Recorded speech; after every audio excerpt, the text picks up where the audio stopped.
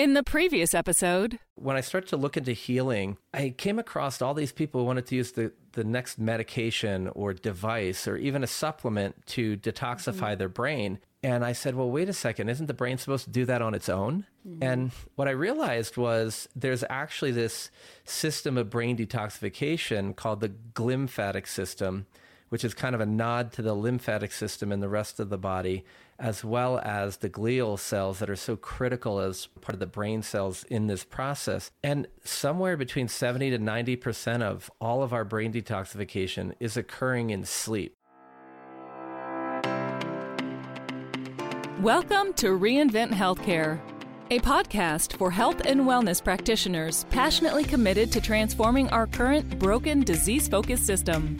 Your host, Dr. Rita Marie Loscalzo, is devoted to helping you get results with complex health challenges like autoimmune, hormonal imbalances, and chronic health challenges caused by nutritional and lifestyle-induced imbalances. Here's your host, Dr. Rita Marie. Welcome back to Reinvent Healthcare, the podcast for health and wellness practitioners who are passionate about making a difference. Today, we're continuing the discussion of a very important topic. If you're a health practitioner who really wants to help people to get well, not to just cover up symptoms, not to just apply protocols, whether nutritional or pharmaceutical, we are doing a live event that's just right for you.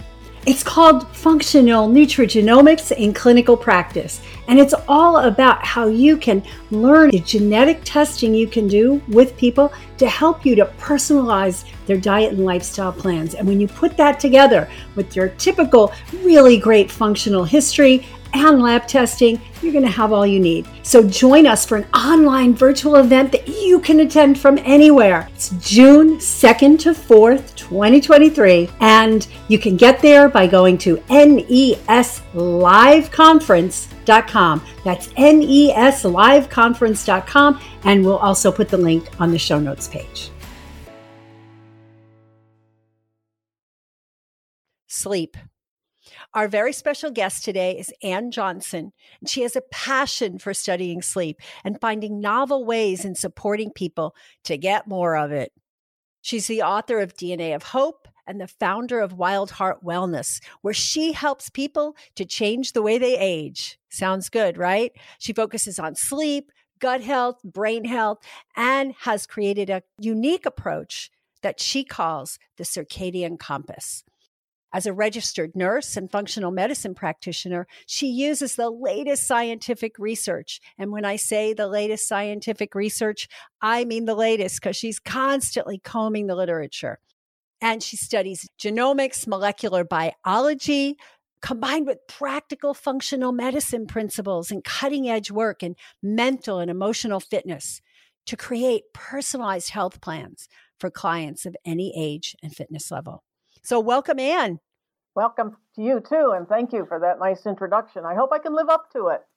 Oh, of course you can, and more. I have loved talking to you because you're always geeking out on the latest research. That's right.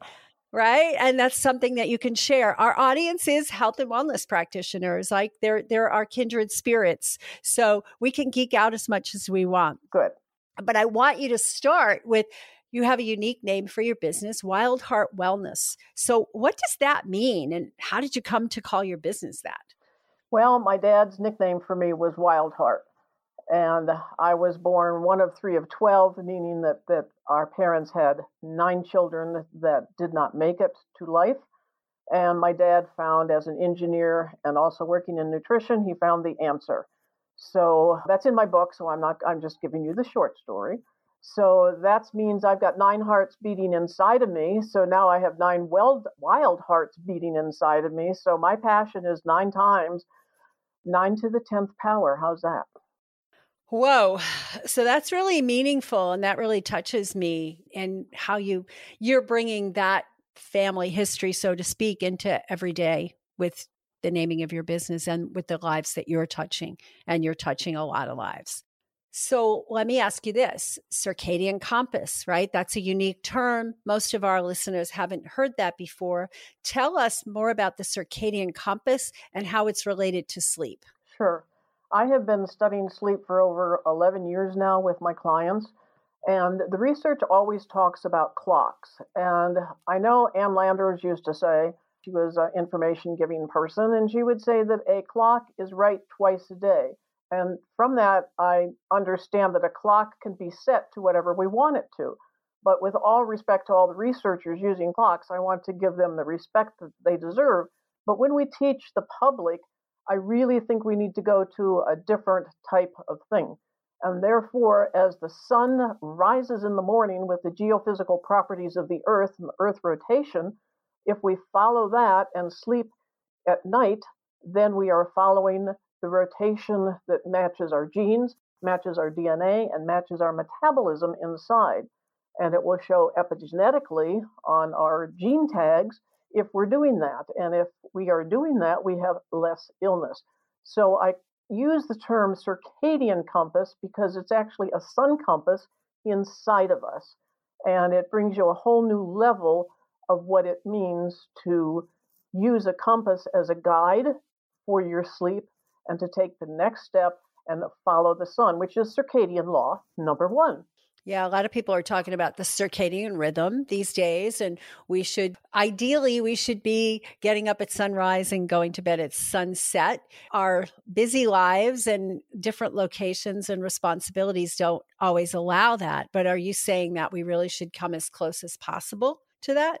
As close as possible, and to try to be consistent. And I understand our night workers can't do that. Yet on the nurses study, they are showing multiple illnesses that are directly related to their circadian genes that are low functioning, secondary to being in chaos, secondary to not following the sun. 30% of our US is night shift workers, so there should be some compromise there to make it easier for them with lights, etc., but that's another part. But for those that are day workers, we're trying to get people to focus, become aware, and believe that sleep is not optional, because we need sleep in order to have the best wellness and to age fiercely. So, yes, and so many more people are becoming aware of sleep, and people like me and you and I have had these discussions before, that I went for a long time thinking sleep was optional because I lived so well during the day and I lived a clean, non-toxic life and I ate really well and I exercised and I meditated.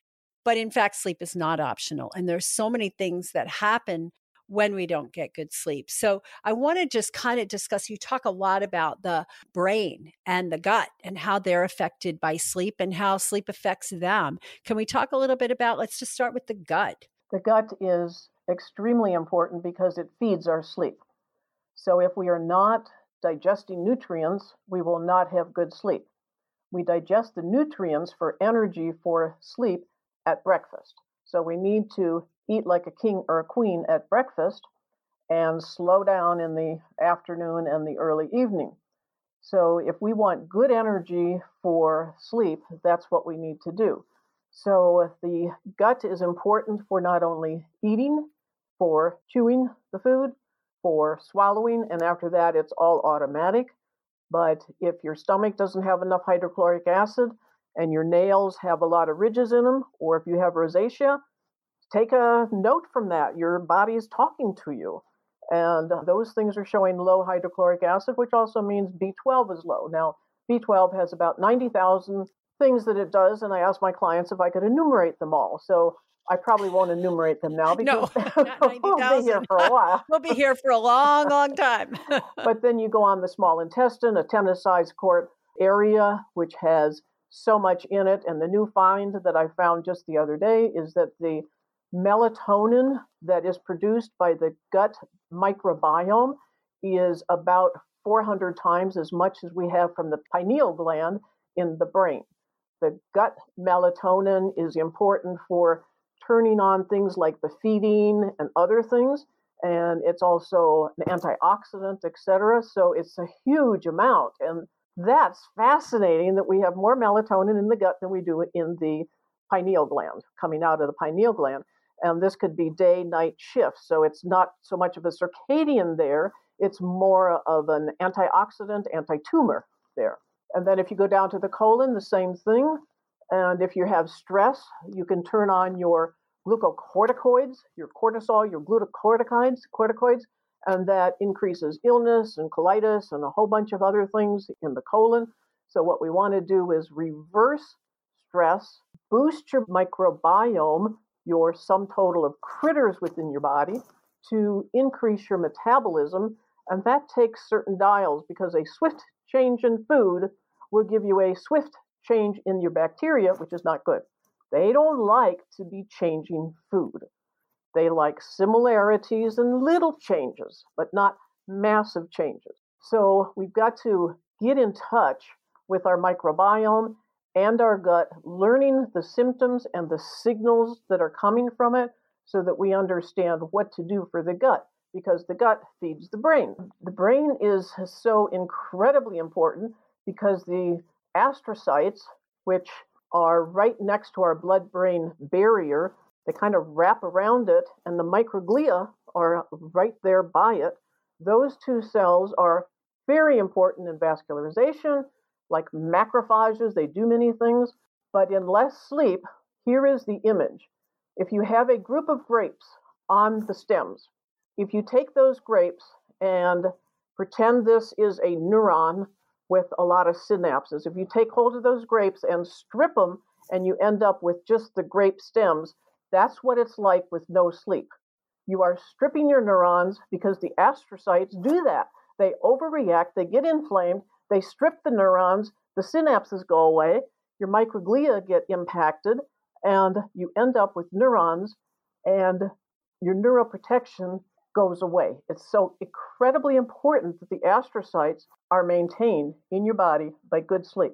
Follow the compass. Got it. Okay. So that's a fascinating analogy with the grapes, right? So what does sleep do to those? Like, is it just the part of the repair mechanism? We know that there's a lot of repair and growth and all this stuff that happens during sleep. Is that part of that process? Is that part of why we have so many neurologic problems and focus problems and memory problems with people that don't get enough sleep? Yes, they're figuring out that the astrocytes are extremely important for sleep, and maintaining them is like a garden. So to maintain them, we need to sleep well. We need to get our deep sleep and our parasympathetic sleep. So when I'm asked what sleep is, I just enumerate it as SLEEP. S would be sympathetic. When you lay down, you should be resting for about half an hour before you go to sleep with no screens. You put your large mask on so that you train your body to sleep. And hopefully that's before 11 p.m. And then you go into the next step where you start, that's the S, is sympathetic. Now you lie down, and you have to lie down, that's the L. The reason is you have lymphatics that drain your brain mush, beta amyloid, at night. They are like the lymphatics of the brain. They only work if you're laying down. The E is you have to eat at certain times, not 3 hours before bed, because your gut is turned off. Put the towels out, washed them, dried them, dishes are in the dishwasher, and the stomach says closed. But most people don't listen at that, and what happens is they push the food anyway in, and then it goes into your fat tissue because your stomach is closed after a certain time. Enzymes are off, etc. So you have a cycle that is turned on with light in the eyes, and I'll come back to that later, turns on the orchestra of your genes, and then everything has its own cycle or compass, which flows throughout a 24-hour compass cycle. So the E, the second E, is your energy. You want to eat a good breakfast when you wake up, about an hour after, and after that, the other P for sleep is your parasympathetic. So you got to do the LEEP at different times, but the S goes from sympathetic, a turned on cortisol, fight the tiger. You lay down, you start decreasing that, start working on your heart rate variability, becoming parasympathetic, rest and digest, turning on the vagus nerve so that you're more restful, and then you fall asleep as the temperature in the room cools. Sleep in a cooler room with a light blanket, pull the covers up later, and then because your temperature must drop before you sleep, and it must rise when you wake up. It's a correlated oscillation between your temperature and your sleep. The two are directly correlated. Cool. So that cool piece, right? That a lot of people are not really aware of. So let's look at that. And fascinating when you say that the temperature does rise right before, because I've had this experience of like being in a hotel room where the air conditioning is like so blasting and I'm cold and I'm bundled up in the sheets and I fall asleep easily. And then all of a sudden I get warm, right? And I'm like, did they turn the thermometer off? Did they change it? But probably not. It was probably my body having an increase in temperature. Yes. Is that what you would perceive? That's interesting. I never thought of it that way before. I was like, why do all these hotels change their thermostat at like 6 a.m? It's weird. That's actually your wake sleep switch turning on, which is very complex, but your sleep switch turns on, and let's say a couple hundred things happen when you fall asleep. Right that second. Lots of things happen. And then when you wake up, your wake switch turns on. And again, another 600, 800 things happen. So sleep is extremely complex. But if we understand that, if we don't wake up well, what I ask my clients to do, which is what a neurologist suggested, one of the neurologists I work with, he said, what you want to do for your clients when they wake up, if they're a little fatigued and tired, get them to do some push-ups, some squats, or some Tai Chi as soon as they put their feet on the floor. And that boosts their cortisol up a little higher, and then that's getting the body ready for breakfast, etc. And people have said that that really, really helps. Interesting. So doing it first thing and it raising the cortisol, that's not like considered like a sympathetic stress to do it that way? You want your sympathetic to turn on because you've been parasympathetic all night. So now you want to get that sympathetic. Now, if you're over-sympathetic, it's not a good idea to do that because then you're going to be, shooting way up there, and you don't want that. But I like that idea because I like to exercise, and in warm climates, I like to get up in the morning and go out and exercise in the outdoors on the beach, right at sunrise, whatever. And I love doing that. But when it's cooler in the morning, I don't want to get out of bed. And so getting up and doing the push-ups and the squats right away, that'll raise my temperature and it will get me awake more. Yes. So I love that idea. So now, I shouldn't do them right before bed then. Right, not before bed, because that increases cortisol and then that decreases your melatonin. Okay, got it. Yeah, I set this alarm on my phone that says, do your push-ups, do your squats. Yeah. And most of the time I get them done during the day. The other night I finally laid down in bed and the thing came up and said, you haven't finished your push-ups today. And I made the wise decision, I guess, to say, nope, I can't do it now. It's bedtime, and went to sleep. Yeah. All right. Good job. Now, there's something with when you wake up in the morning, so many things happen, and they say wake up immediately and get out of bed, because waking up is more important because it sets the whole generation for the rest of the day. Wake up and get light in your eyes.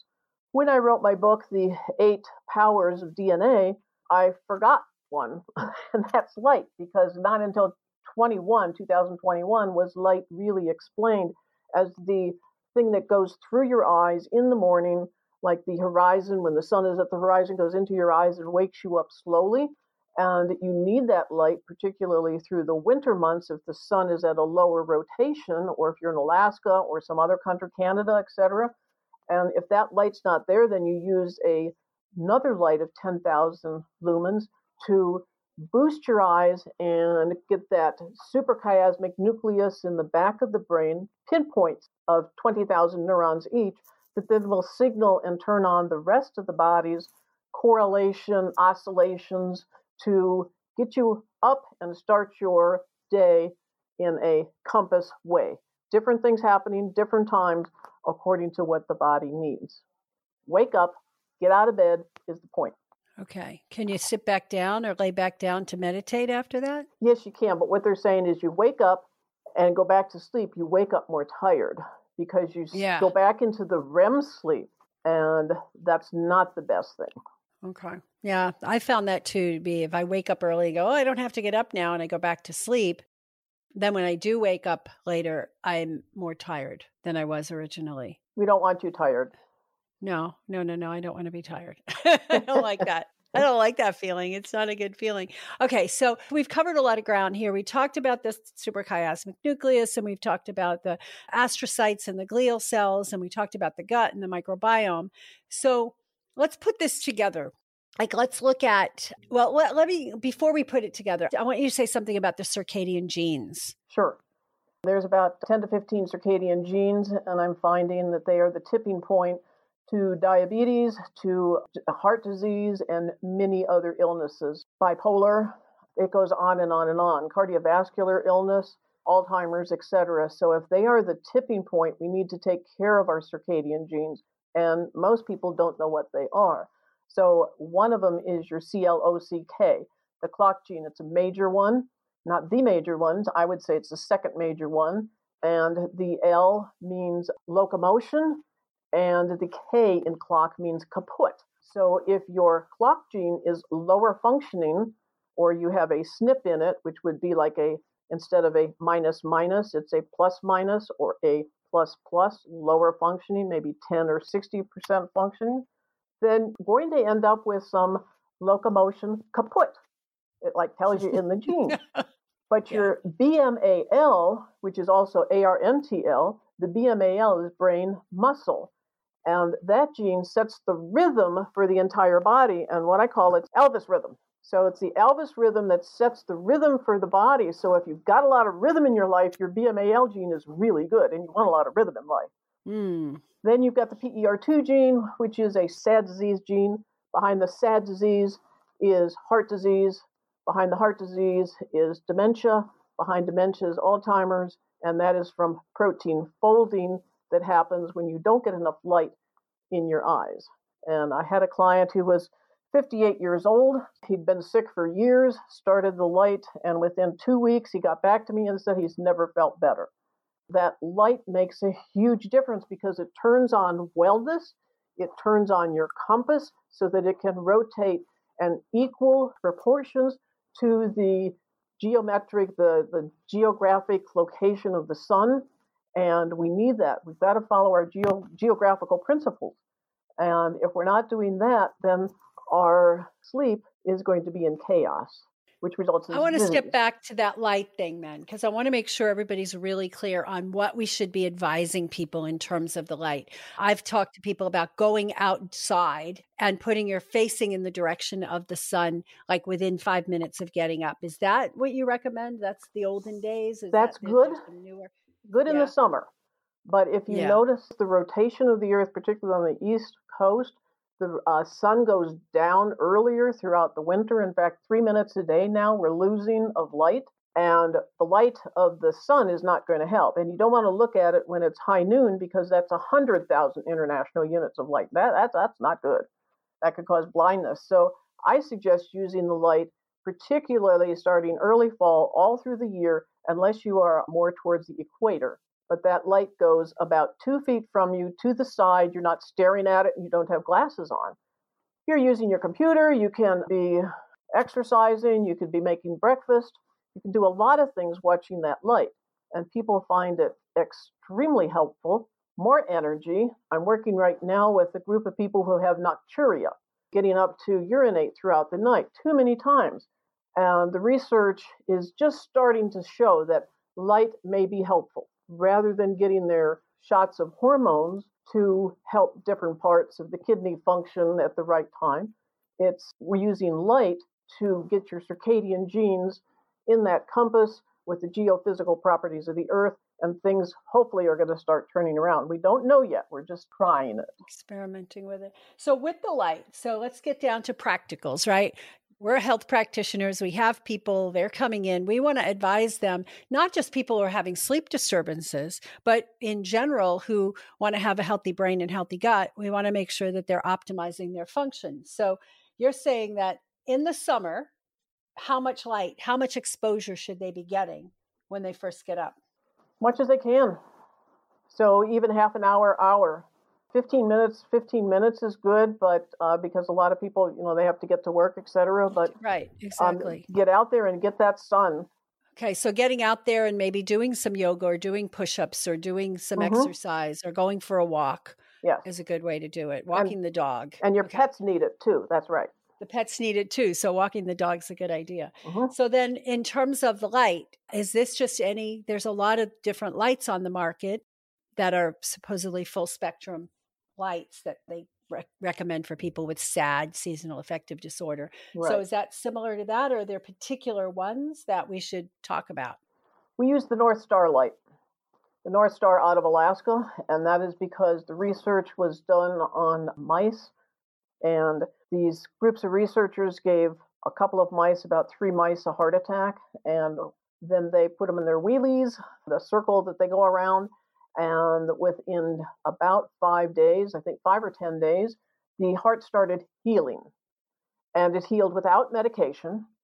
And through this very deep article, they finally said at the end, this should be in every cardiac unit in every single hospital.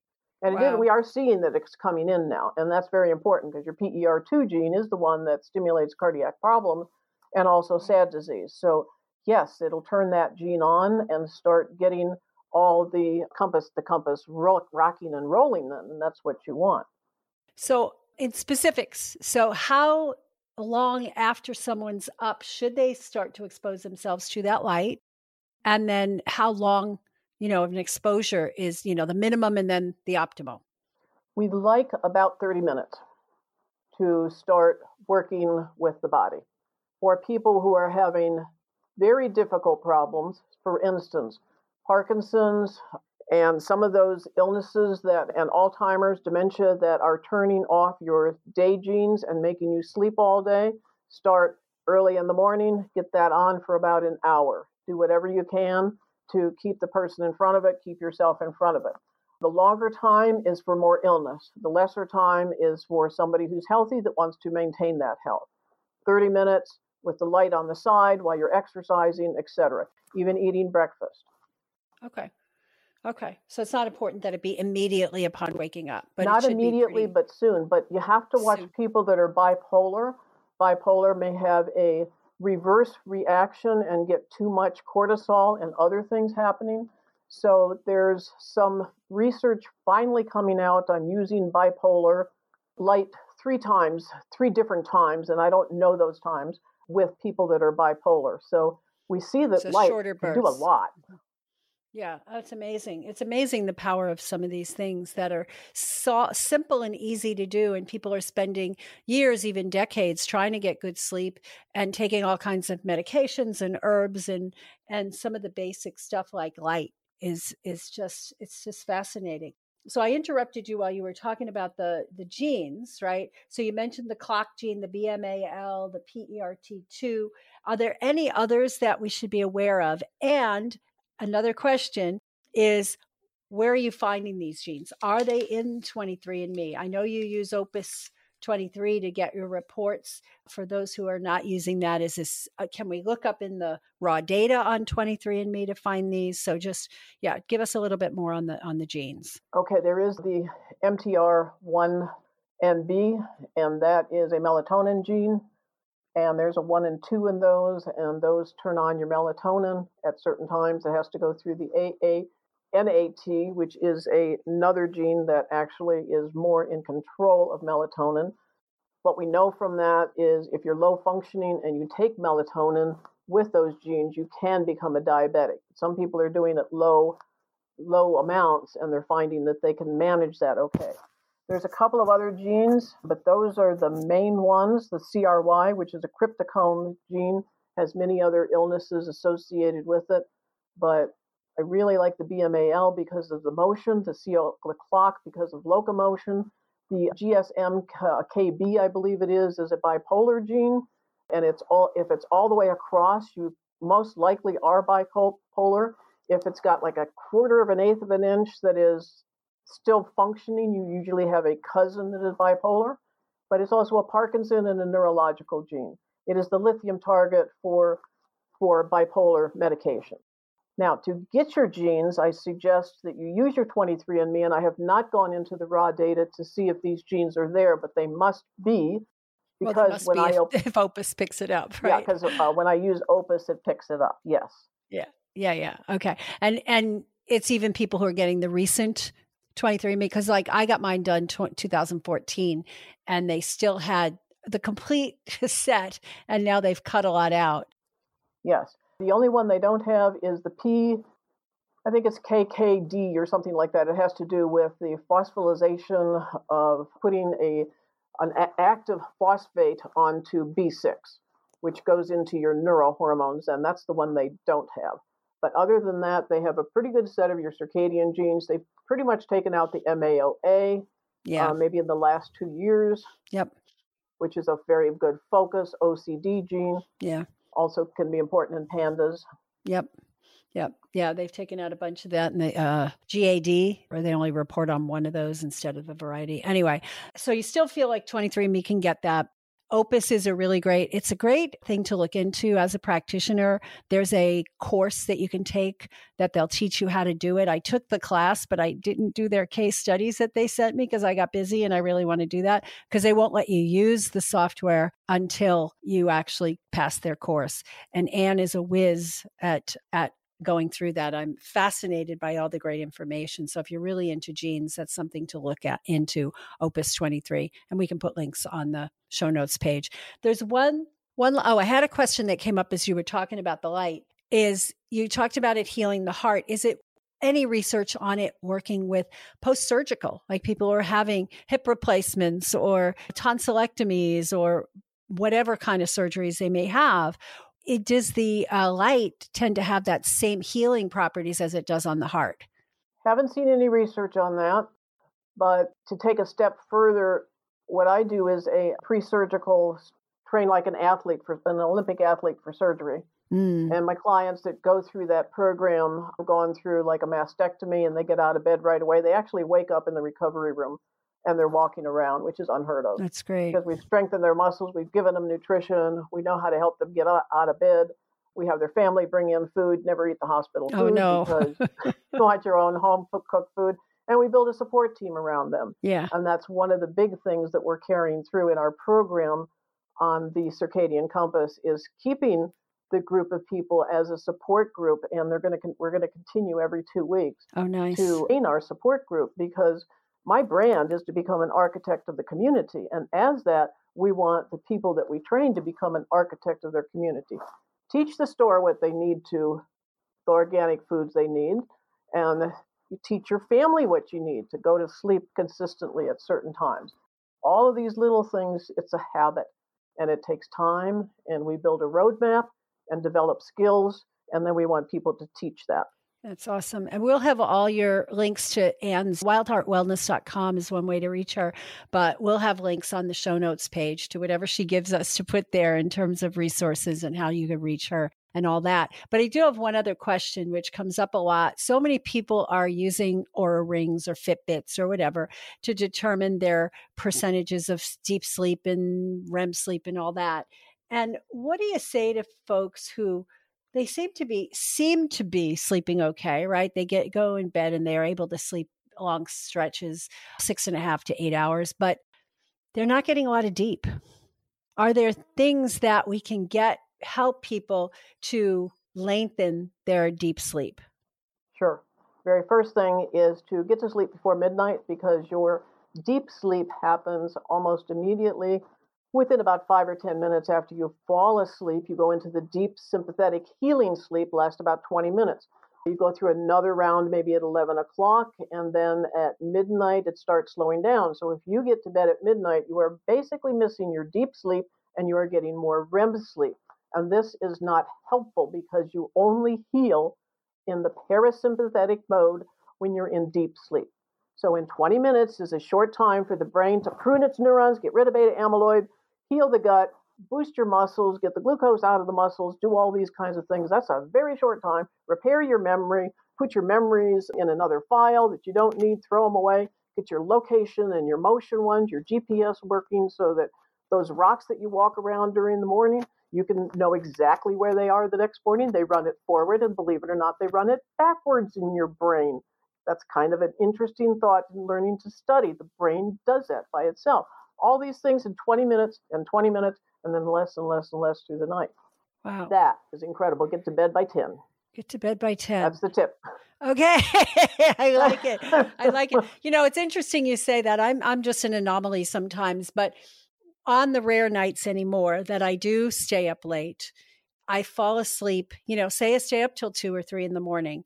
I find that my total sleep is shorter, might be 4 hours, but my deep sleep is still the almost 2 hours to almost 2 to 3 hours. Like it's like I get into that deep sleep right away. And I don't know if it really is, or if it's just an error or an artifact on the ring that picks that up. But I found that interesting.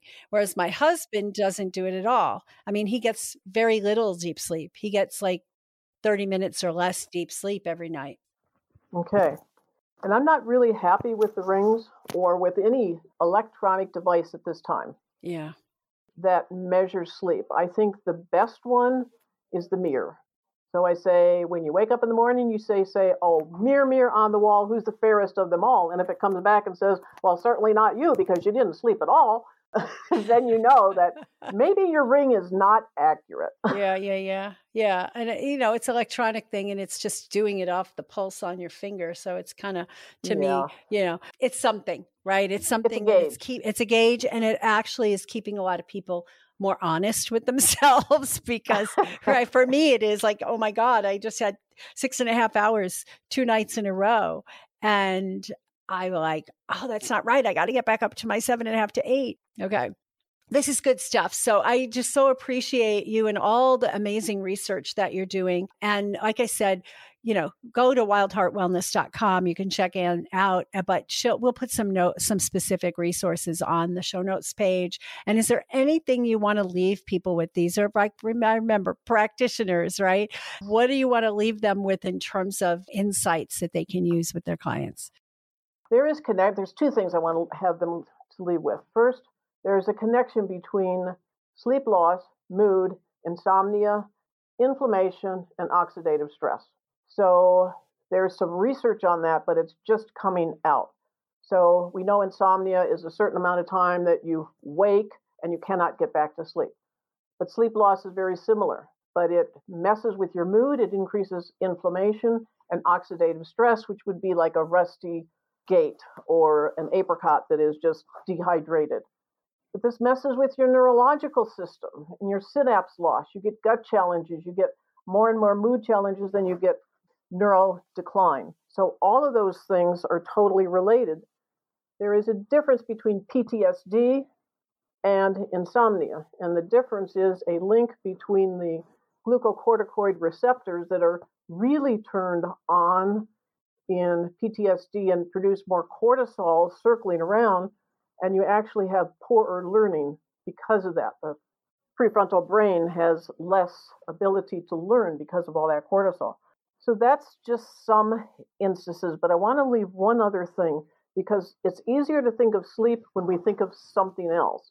I'm heading to Turks and Caicos, and I'm very interested in coral and the colors of coral. There's research on coral that the microbiome in coral can be infected, or it can, in higher temperature water, it can die. And this is not just specific one bacteria, because a colony is what a coral is. It's a community. And it's just a beautiful example of what we want to do, build a community of healing microbes, build a community of healing metabolism, build a community of less symptoms, have a community that is active and aging well so that we can all enjoy each other longer. Thank you. Wow. Thank you so much, Ann. This is fascinating. Really appreciate you being here. And for all of you listeners, you're really getting that sleep is critical.